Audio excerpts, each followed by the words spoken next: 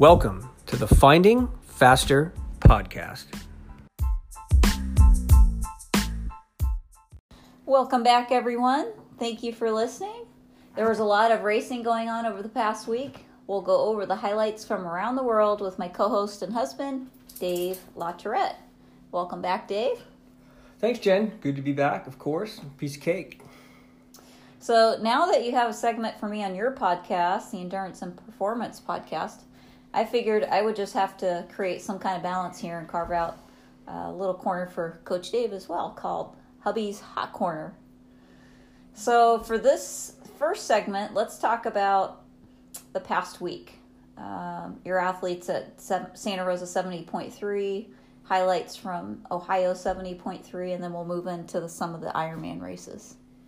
Yeah, so I mean, in some of the athletes you talk about, we have within our team, our Train to Endure group, and they were racing at both races, Santa Rosa 70.3 and two athletes at Ohio 70.3. And with the Santa Rosa race, being a hometown race for us, and a lot of our athletes are local, we obviously end up having a lot of people racing. So it was a good day. The funny thing was, like, when you look at all our athletes, if you just looked at times, we had about, I think there were 5 athletes that were within about 10 minutes of each other, which is male, female. It was a little hometown showdown. It was pretty cool. Because of where they started, some of them on the swim, they didn't know exactly where they were, but when they were riding, because they all swim similar too, but just enough so they all saw each other. So that was kind of fun. So we ranged anywhere from, an athlete going, 4:30 in the race up to 6.5, 7 hours in the race, male, female.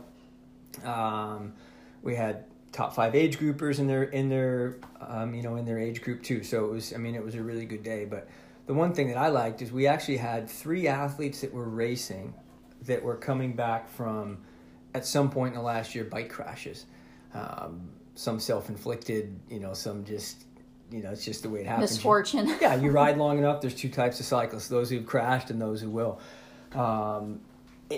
And it was good to see some of them. One of our athletes, Steve Beeler, and we're talking about Steve, and hopefully he doesn't mind us mentioning his name, but he had a bad crash last year at the Santa Rosa 70.3, and really struggled coming back for a while. Well, just part of that's the way Steve is. He's competitive, and it's what he likes to do. So he struggled more with the mental side of it. Well, he has a very demanding, demanding job and career. Absolutely, physically demanding. But the big part with that for him was coming back and really just finishing. He's had some other issues coming back from the crash. But to see him come back and see him come across the line it was sort of like this 365-day big old circle that finally got him to the finish line. So Steve was one of those people, and overall we had a great day. And my highlight, and I think you might agree with this too, is overall it was a day that saw no drama. Yeah, Big Mikey had a flat, and there were a couple other little things too, but for the most part, to see everybody execute their races and succeed with their races. Some were right where they expected to be, some were a little slower. We had a couple PRs too. So it was a good day in Santa Rosa. Yeah, I have to agree. It made the heart feel good to see Steve-O at the finish line with a big smile, and I think his wifey Lonnie too.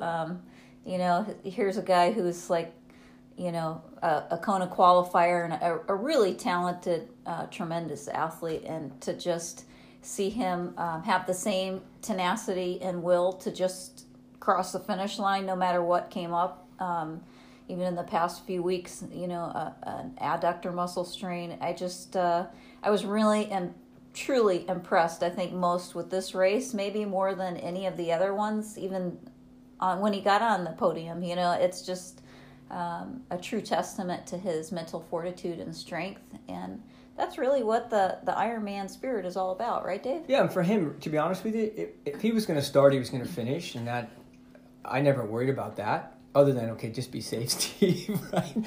But for him just to press the button and go to the start line was really the biggest thing, because I think once he got over that hurdle, and it helped that his brother was racing, so that was a big part. So Santa Rosa was great, and then we had Ohio 70.3 the next day.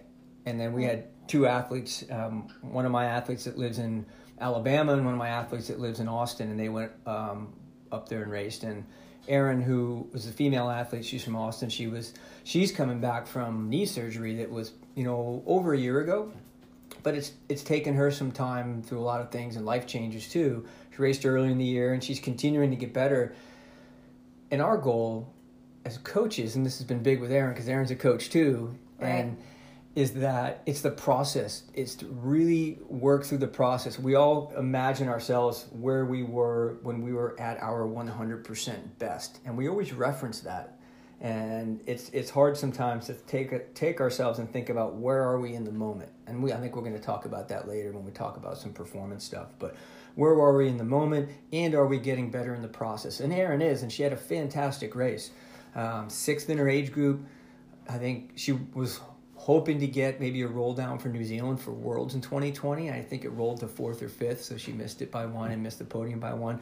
But it's enough that it keeps her hungry, and she's going to look to race later in the year and keep going. Maybe come back to Santa Rosa 70.3 next year too. And then Manny Sanchez, who's an interesting story. Manny was a former professional soccer player, was a goalkeeper. And Manny and I worked together at these camps that we would go all over the country and do, and he got into triathlon a number of years ago, and we just reconnected on Facebook initially, and now he's like, hey Dave, I need your help.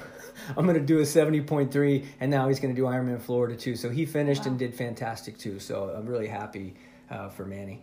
So one of your Soccer Plus camp guys. Yeah, right? Absolutely. Yep. Crossover athletes, Yep. gotta love them. So as far as the Santa Rosa 70.3 goes, so for next year, you're talking about 2020. That kind of gets my wheels spinning about race changes for next year. So next year, this race is going to be moving and flipping dates with Ironman Santa Rosa, and I think there's sort of a trickle-down effect with Utah and Texas. Can you tell me what the reasoning behind that shift is, and maybe why Ironman would have switched that lineup? First off, the shifts that are happening, first thing I think that really, two things that change the dynamics is that the old Ironman St. George, which is going to come in for a single year, and replace St. George 70.3, which is about that first weekend, that time slot in May. So now you're looking at Texas 2 weeks before that, and then St. George 70.3, which St. George will be the North American Regional Championship, Ironman Regional Championship.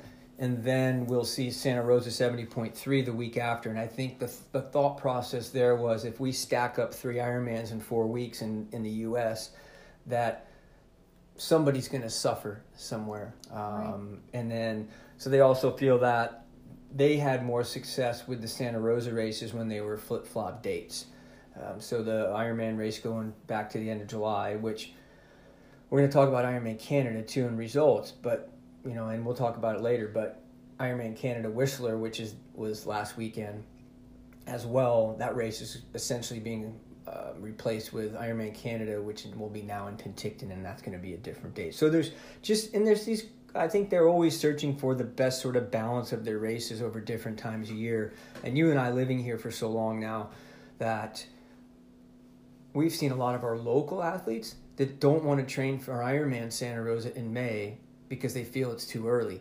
And we get decent weather. We get good weather for the most part, other than this winter. But I can imagine the people that are in other parts of the country, and it's not so much the weather, but it's darker in the winter, it's colder in the winter. And I think when people want to do an Ironman, they want to perform, and they want to be on their best behavior, per se.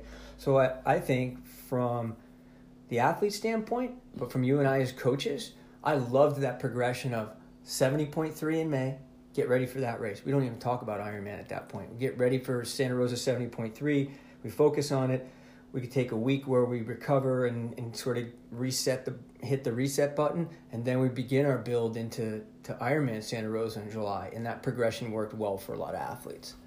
Yeah, and that brings up a great point. I think we've had this conversation quite a few times about athletes in the area around here, at least in Northern California. I mean, we have really mild climate as far as other Ironman athletes training in different regions of the country and the world. But it gets cold here. People don't realize that. It gets cold and wet, and it's not it can be really rainy in the wintertime.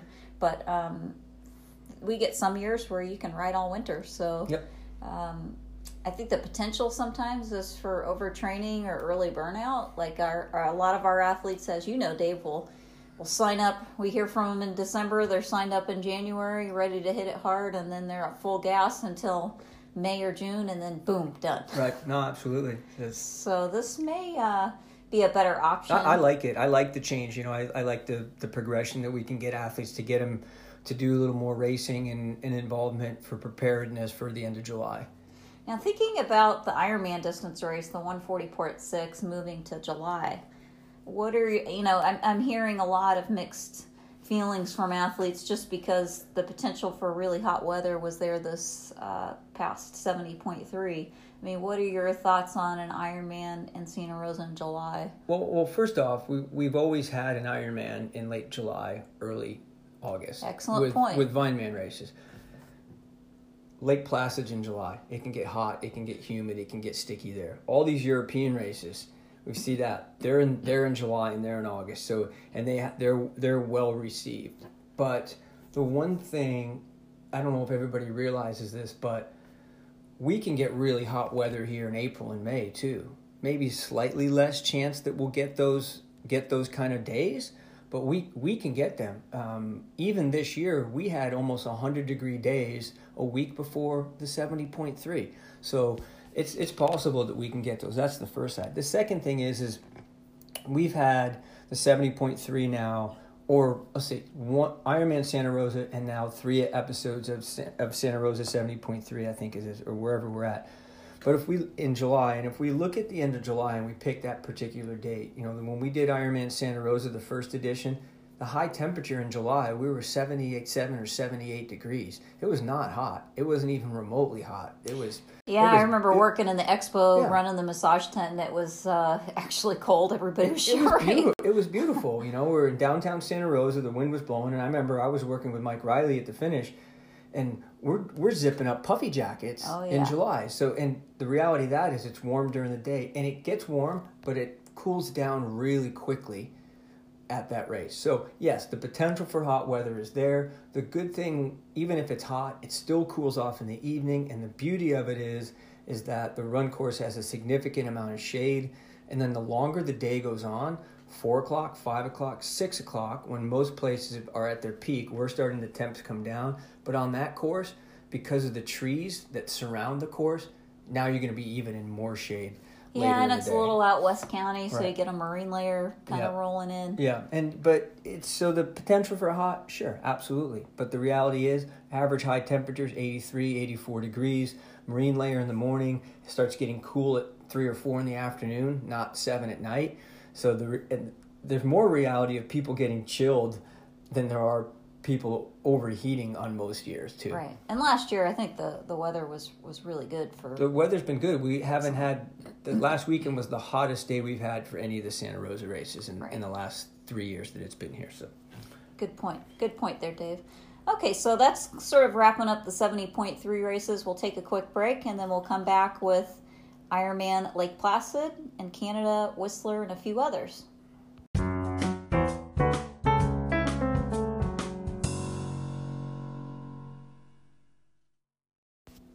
Welcome back, everyone.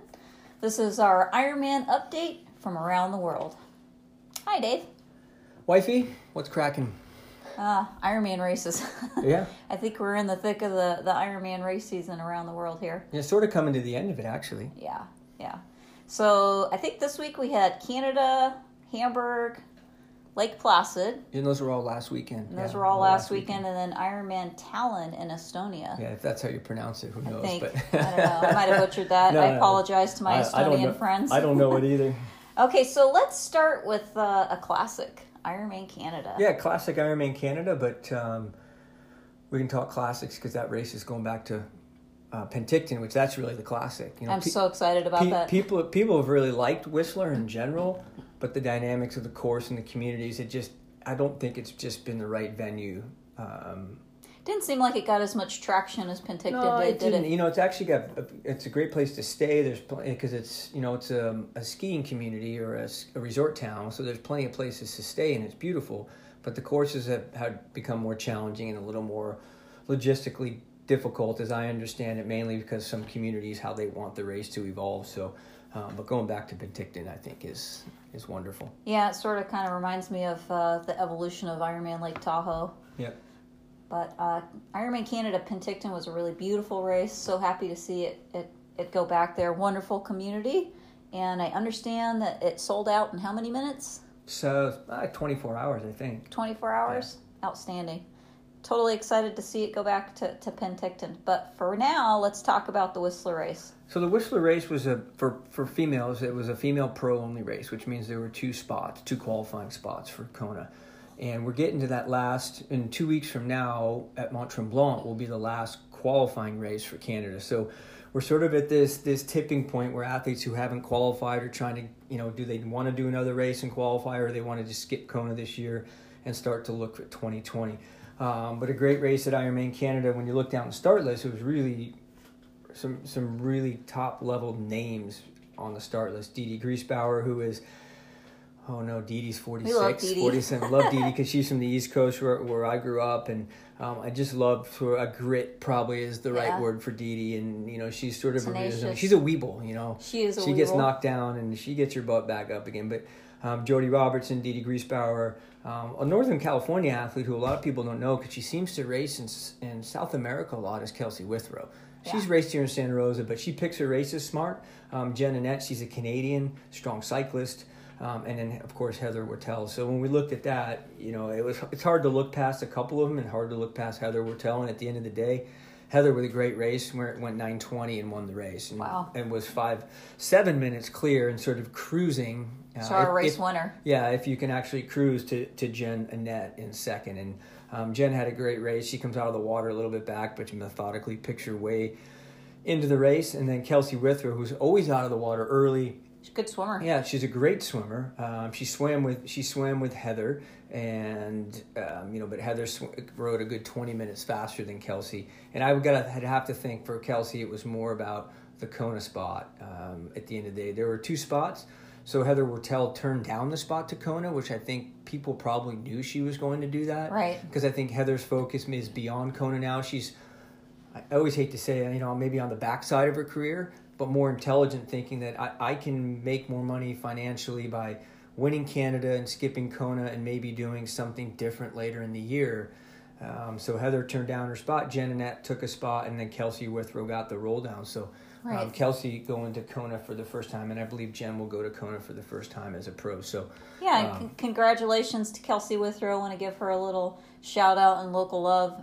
You know her from Vanderkitten days, and she's a heck of an athlete and a great lady. Glad to see her finally get her spot to Kona and check that box. I know she's been working hard for it. So congratulations to Kelsey and Jen. Tell me a little bit about Jen. Well, we should first talk Didi Griesbauer. Didi held on for fourth, so great race for Didi. And the money, they paid 8 deep, so well done for Didi. But Jen Annette she's a young Canadian who's trying to make her way. Last year we saw her at Ironman Lake Placid have a good race, and she's had some other good races too. Really, really strong athlete. Really strong, typically on the bike, but it looks like she rode really smart at Canada and then ran 3:12, which I wouldn't expect her to have the fastest run split, but she had the fastest run split. That's outstanding. That's fantastic. So Jen with a fantastic race at Ironman Canada. Maybe an athlete to watch. Oh, absolutely. Absolutely. And fourth was Didi Griesbauer, who came in and rounded out the podium in fifth. Well, they would probably go 8 deep there with money, but Jody Robertson from the U.S. was fifth there in 9:47. So we're seeing a lot more pros making maybe some professional decisions about whether or not they're going to check that Kona box if they've already done it, maybe just focusing more on earning a paycheck.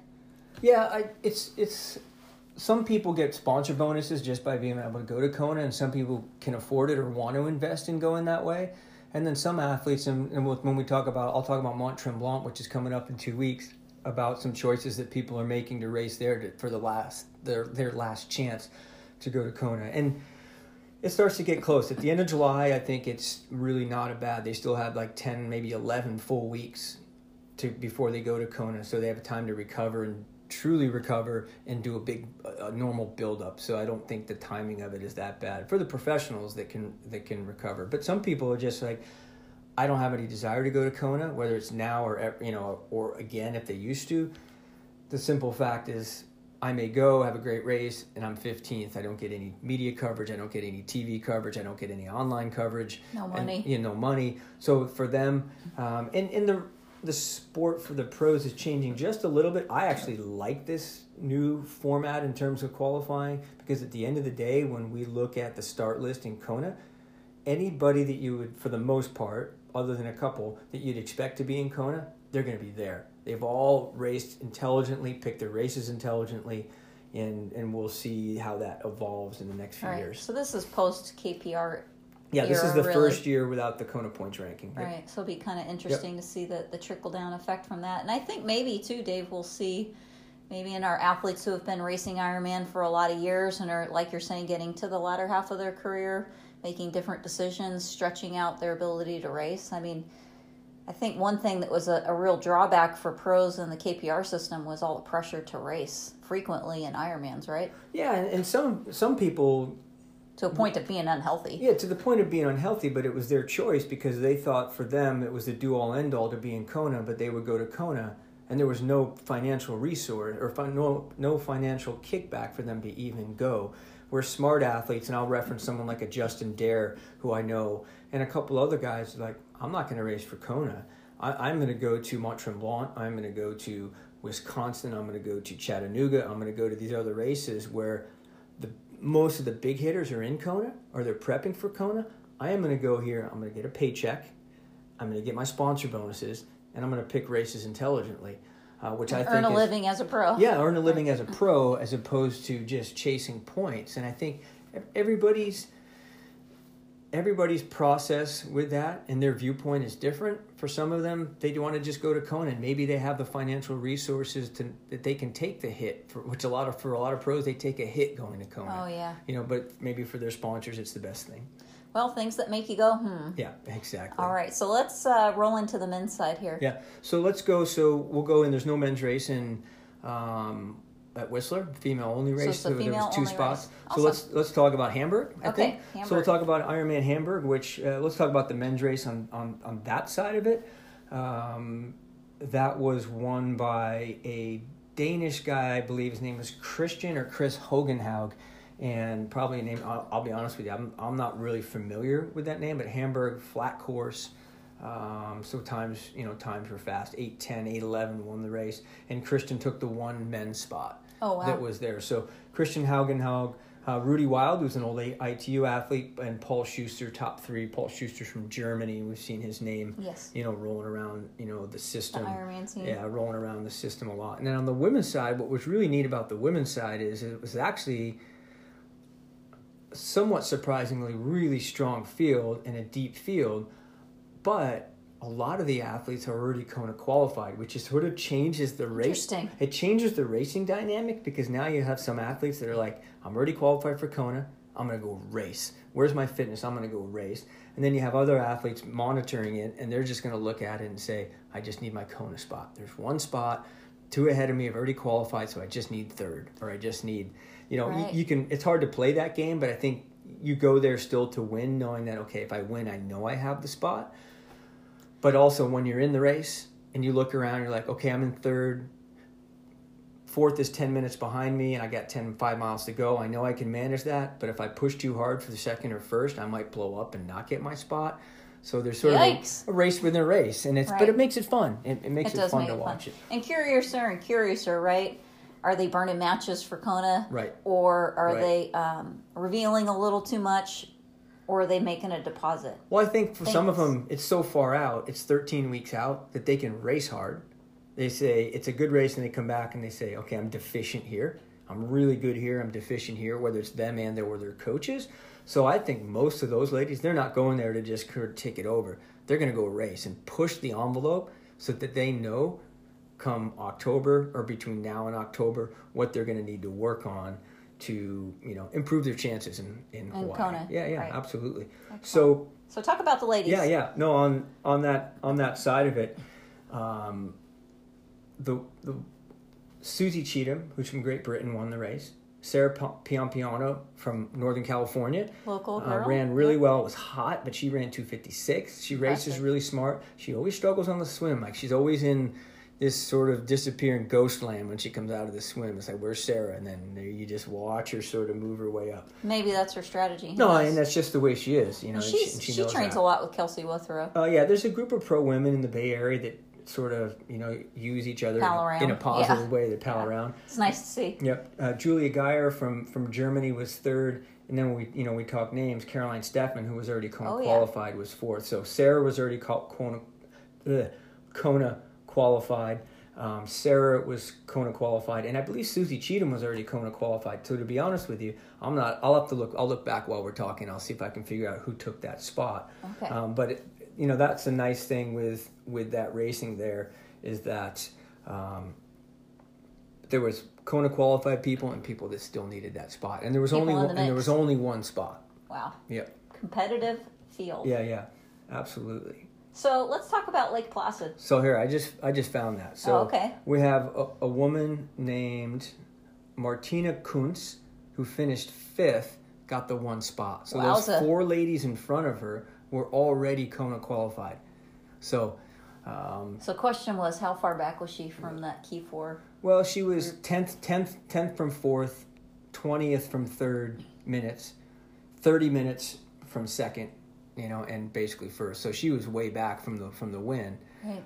But behind her was 20 minutes. So she was in a zone there. Was like, I'm not catching 4th, 5th, 6th isn't going to catch me because she's so far back. So she probably just knew, and she could cruise that way. So the interesting part about that is the number and the caliber of women racing in that field, right. And you're still getting a Kona spot at that position. Yeah, and you know, she knew that going in.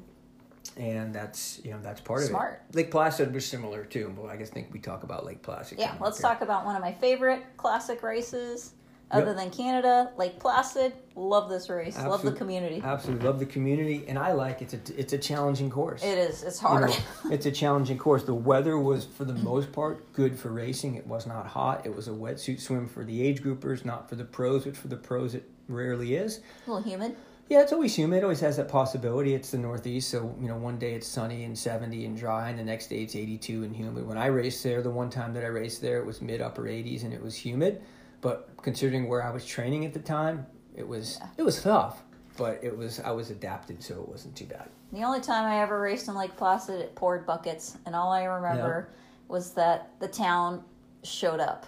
No matter how bad it was, they were out there in their, you know, galoshes and big raincoats, handing out soup and pouring rain. I got to hand it to them. The crowd support is like no other in Lake Placid. No, I agree. So let's talk about the race. Yeah, so the winner was Matt Russell. Matt Russell from the U.S. He's already Kona qualified. The story with Matt that's pretty cool is that he grew up in that area, and he did his first triathlon in that lake, so in Mirror Lake. Oh, wow, at one of those, they have a series in the summer where these little mini sprint triathlons. Right. So pretty cool for him to go back. That's awesome. In that community and win an Ironman there. Guy. And it's been a few years since Matt's won an Ironman race. He's had some good races, but it's been a while since he won an Ironman race. So coming back from a layoff. Yep, so he's Kona qualified. Joe Gambles was 2nd. Mark Dulson from Germany was in 3rd. Brent McMahon in 4th, and James Caparel was in 5th. And some of the stories within the stories is, so Joe Gambles and Mark Dulson got their Kona spots, and Brent McMahon, who's been chasing a Kona spot all year, I think that's his 3rd Ironman where he's missed out. A couple of the other races he DNF'd.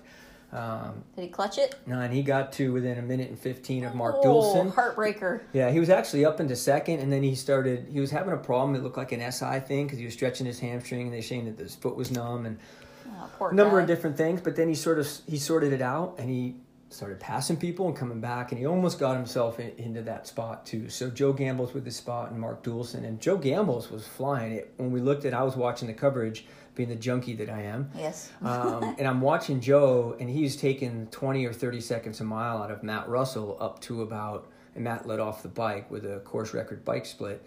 And then you looked at it, and the way Joe was running, you're like, oh, Joe's going to catch him by about mile 15. Right. I mean, it was moving down that quick. And then Joe just jumped on the bonky donkey at about mile, maybe 10. Like maybe, now he was still moving pretty good, 11. Maybe cracked open like an egg, huh? And you could see him just slow. He was still running, and he slowed down, which was, he knew, okay, now this is where the mentality of an athlete changes to, I'm not going for the win anymore. Survive. I've got to survive and get my Kona spot. So, but he also knew he had some cushion to be able to do that. So, you know, he just had to figure his way out and got himself to the finish line. He even said, he goes, man, I had a dark moment from 11 to like 17 or 18 or something like that. To dig deep in that well, too. Right?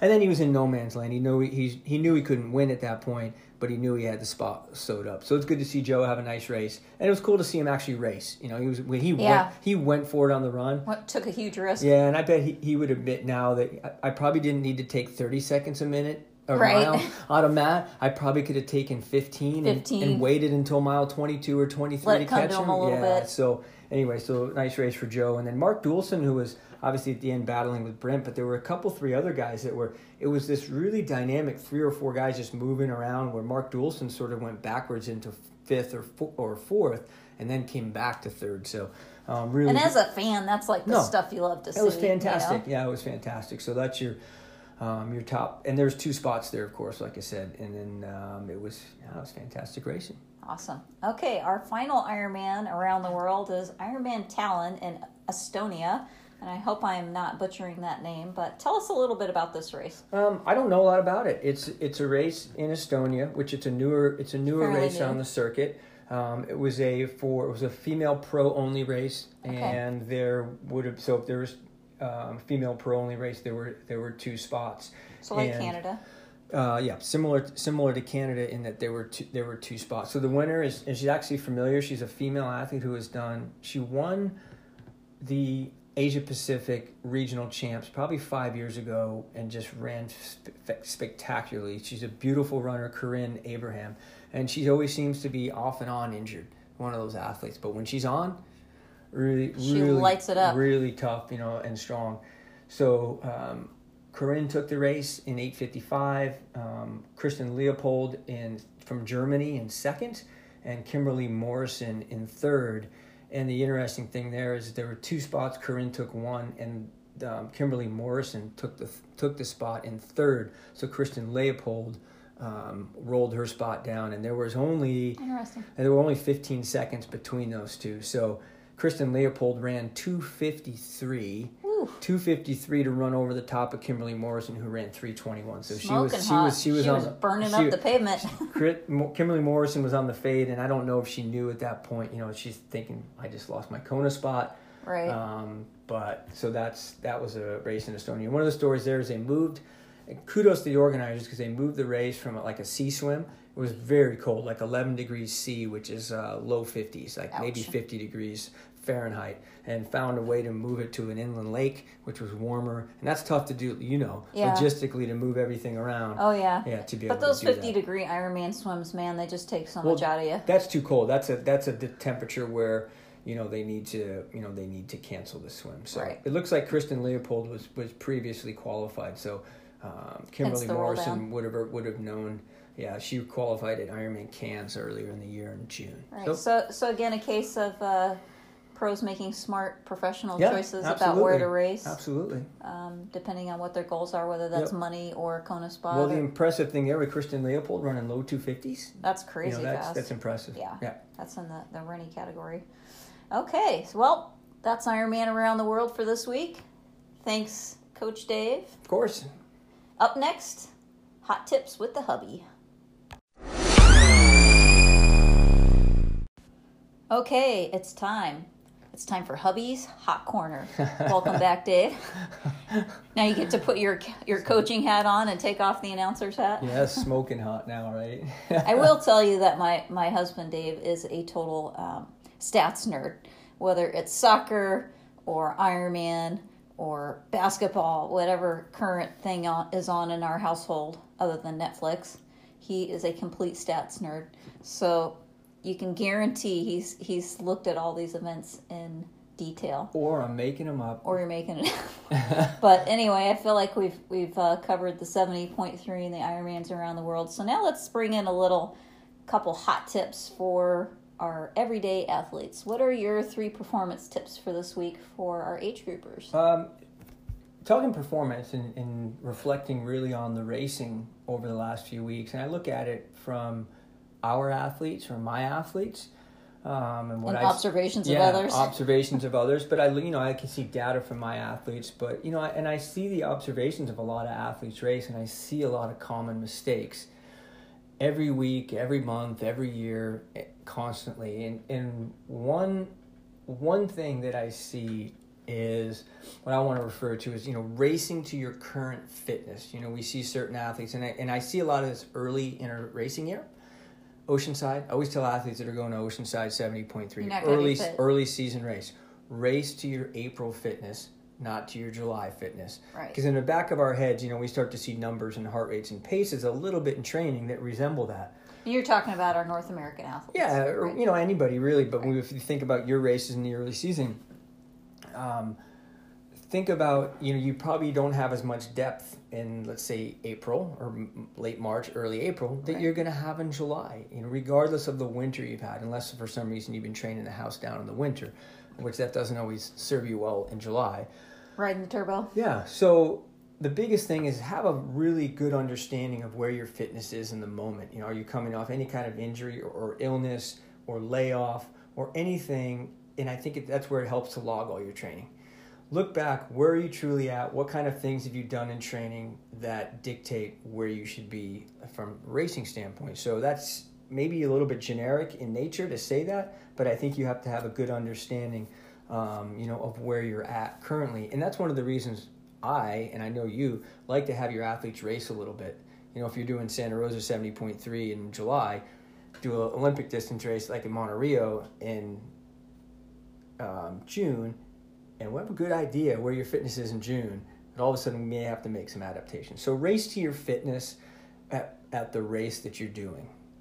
Right, and I would have to agree with that. It's having a little perspective on where you are currently, and sometimes things get in the way or things happen. And being honest with yourself, and that's the biggest thing. I think any athlete should be honest with themselves. If you don't have a coach, if you have a coach, you better be honest with your athlete. Set up a pacing plan or race strategy that at least allows you, at whatever fitness that you have, that you can feel somewhat strong or durable the last half of the run. Yeah, that's a really good point, because it's interesting. Sometimes athletes think we have ESP or we figure out things through osmosis, and a lot of times you're not always understanding clearly what's going on with the athlete if they're not giving you a lot of information. Right. I think really, if you're not in a relationship with a coach where you feel like you can trust being a little vulnerable and revealing, hey, I'm not feeling so strong about this, or I'm not quite feeling good yet, or just being completely honest about where you're at, that can certainly be a hindrance. Yeah, absolutely. In the process. So, what's your next tip? We have three things, and they all sort of lay into each other, but the second and third do definitely.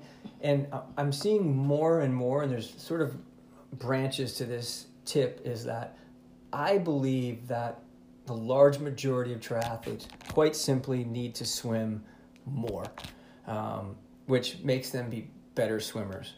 Swimming, there's a big technical component to the swimming, so obviously become a better swimmer through being more proficient at swimming, but also swim more. And there's a lot of pieces to that. I think when you're confident in your swim volume and the work that you've done, then there's less anxiety around the swim.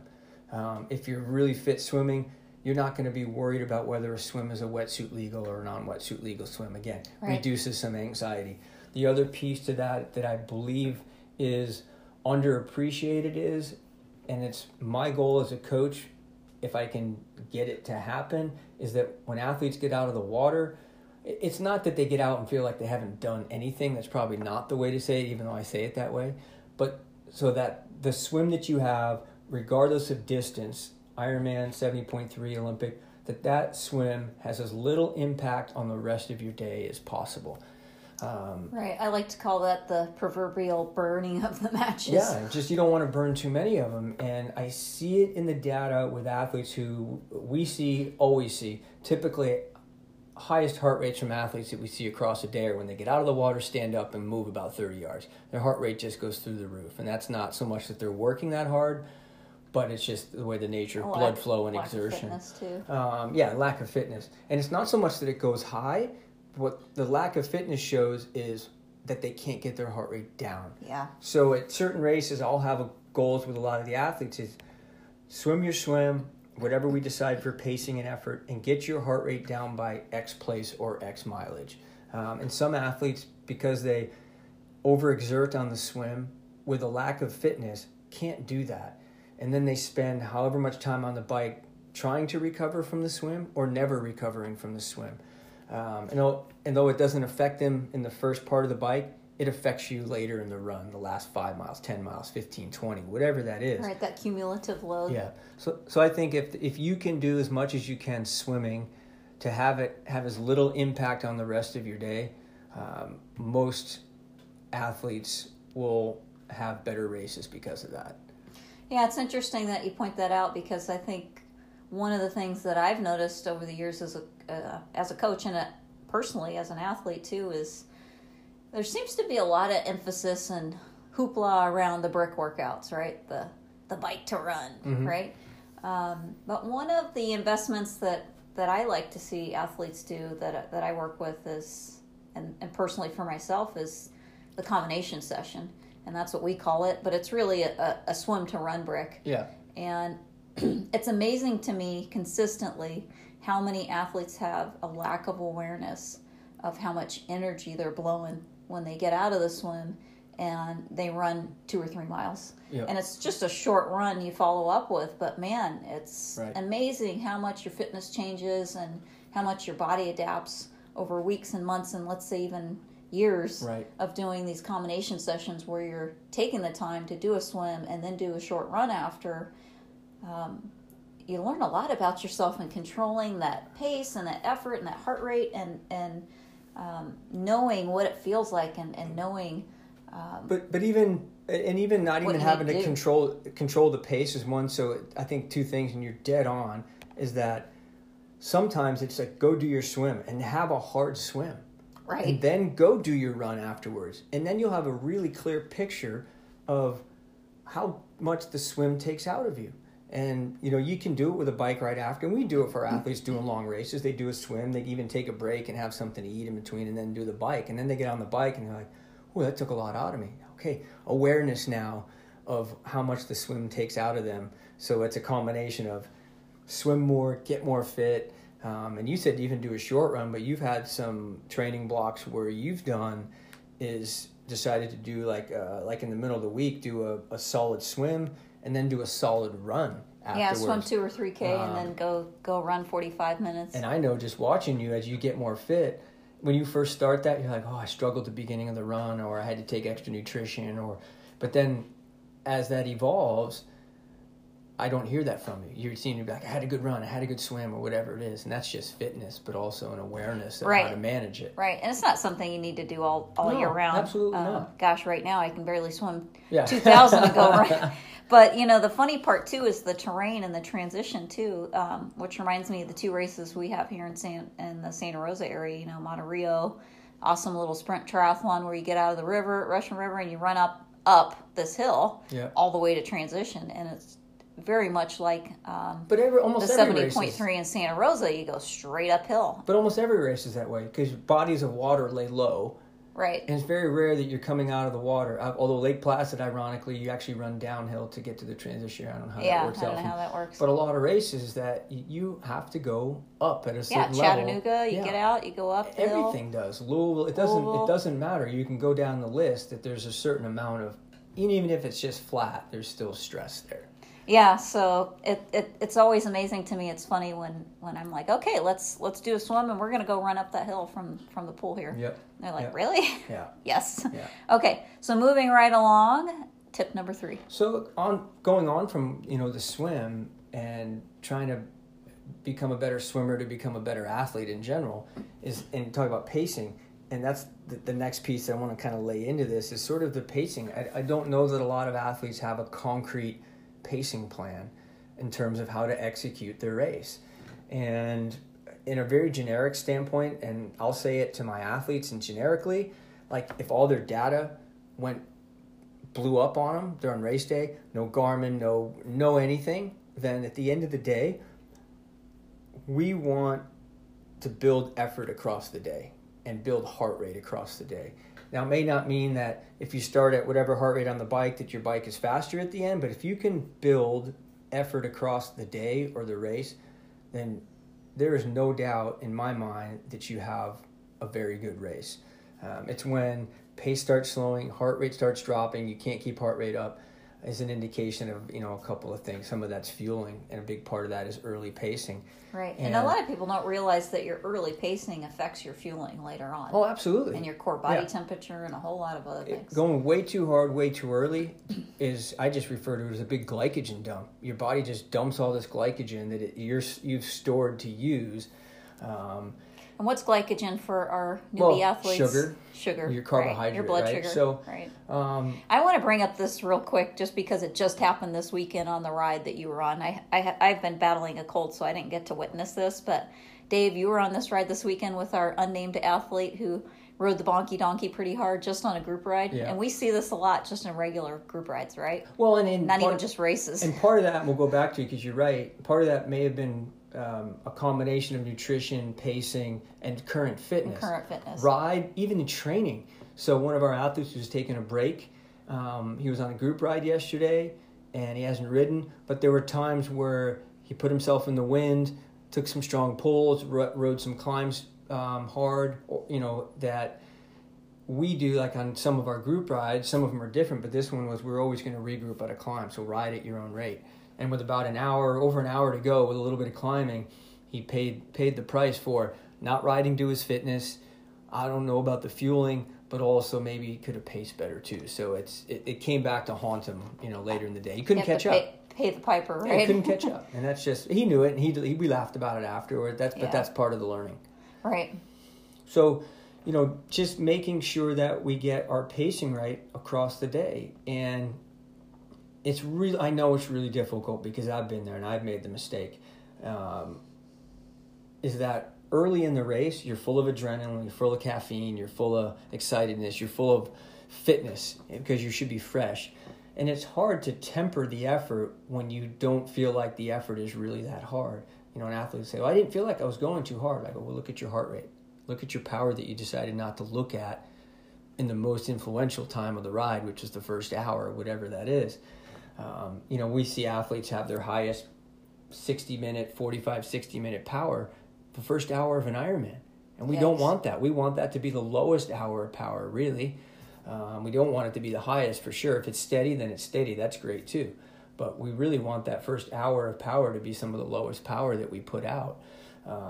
So the worst thing that could happen, let's talk 70.3 in Ironman because that's what we've been talking about. You can talk about Olympic is if you feel for some reason that you underpace on the bike, then you've got either 10K, 21K, or 42K to make up for that underpacing. And okay, hang on. I had an athlete tell me this at the 70.3 that I coached. Never done a 70.3 before here in Santa Rosa this past time. So said I started with the 45-minute group swimming. I think I could have started with the 40-minute group. It was too slow. But went on to have a great bike ride and a great run and an awesome race. Right. So what would you say? Well, it goes back to the athlete that says, Coach, I think I could have ridden faster. I go, nope, that means you rode perfectly. Exactly. So the athlete that says they think they could have ridden faster, 99% of the time rode correctly, assuming that their race didn't fade on the run. And the same thing applies of, I think I rode just perfectly. And, they had a fade over the last, let's say, 10K of the 13 miles. And I go, well, why did you fade the last 10K of the 13 miles? Maybe I could have eaten a little more, or this, my stomach was bothering, which are all indications primarily of overpacing earlier in the day. So the reality is, and it takes a lot of courage to race that way, and a lot of patience to race that way. And I'll leave with this, is that it sounds kind of odd, but until you get it, you'll never get it.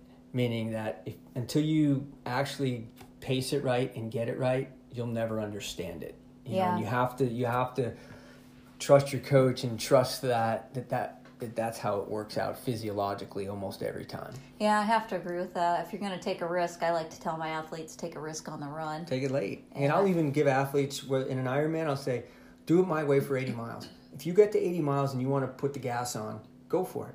And at 70.3, I go, if you get to 35 miles and you feel like you can go harder, go harder. I have never had one athlete do that, get to those points and say, I went harder. For almost every athlete, they get to that point and they're like, oh, I'm pretty good. Right. Yeah. Mile 80s where the reckoning comes is what I like to say. The only athlete I've ever had do this, and I'm going to have him on my show, is Chuck Sloan. That's a little bit different. When he evolved as a long-distance triathlete, we finally got to the point where we could pick 2 places in the race in Kona and say, if you feel fantastic, your numbers are easy, your heart rate's low, here's where we can race. But this is a guy who's on the podium in Kona, who has such good fitness that he can manipulate it a little bit. Steeplechaser. Yeah, he did it, a couple of places we did it was a little bit on the way to Hawaii, hard section, and then another hard section on the way back to town. And, but he couldn't do that. His first 1 or 2 trips to Kona, it took him a number of trips to be able to have that kind of fitness and depth and understanding to be able to do that. Right, so when I talk about the subject with my athletes, it's kind of interesting. I want to bring in a little bit of the psychological piece and talk about, arousal control. So sort of staying in your bubble is what we call it. Let's kind of wrap this piece up with that, with racing absolutely. And controlling your bubble, right? Yep. Part of that is just having an awareness of what you need, what you want at the end of the day, how you feel in the moment. And that's where having the ability to, what's your perceived exertion? If you're using heart rate, what's your heart rate? What's my power if you're using power on the bike? Whatever it is. And you notice that we never talk about speed, because speed is a product of all those things. So when people start racing by speed on the bike, it's, I would take all my athletes, I have them pull it off their Garmin. Like, I don't even want you to see it because it's irrelevant. The other things matter. Perceived, power, heart rate. Those are going to get you to a certain race time or ride time. But staying in your bubble, it allows you to react to yourself and the conditions and not react to what other athletes are doing around you and being stimulated by what other athletes are doing around you. Now, the later the race goes, if it's late in the run, maybe you come out of your bubble and use those athletes to use them for motivation or targets or carrots. Right. But for the most part, like you said, stay in the bubble. Right. And that's it, folks. Stay in your bubble. That's it. And don't let somebody pop it. Yeah. It's really just about racing your own race, right? It's really about protecting yourself. Yeah. Stay inside the bubble. Yep. Anyway, thanks for listening. Thanks, Coach Dave. We'll talk to you next time. Peace out, everybody. Peace out.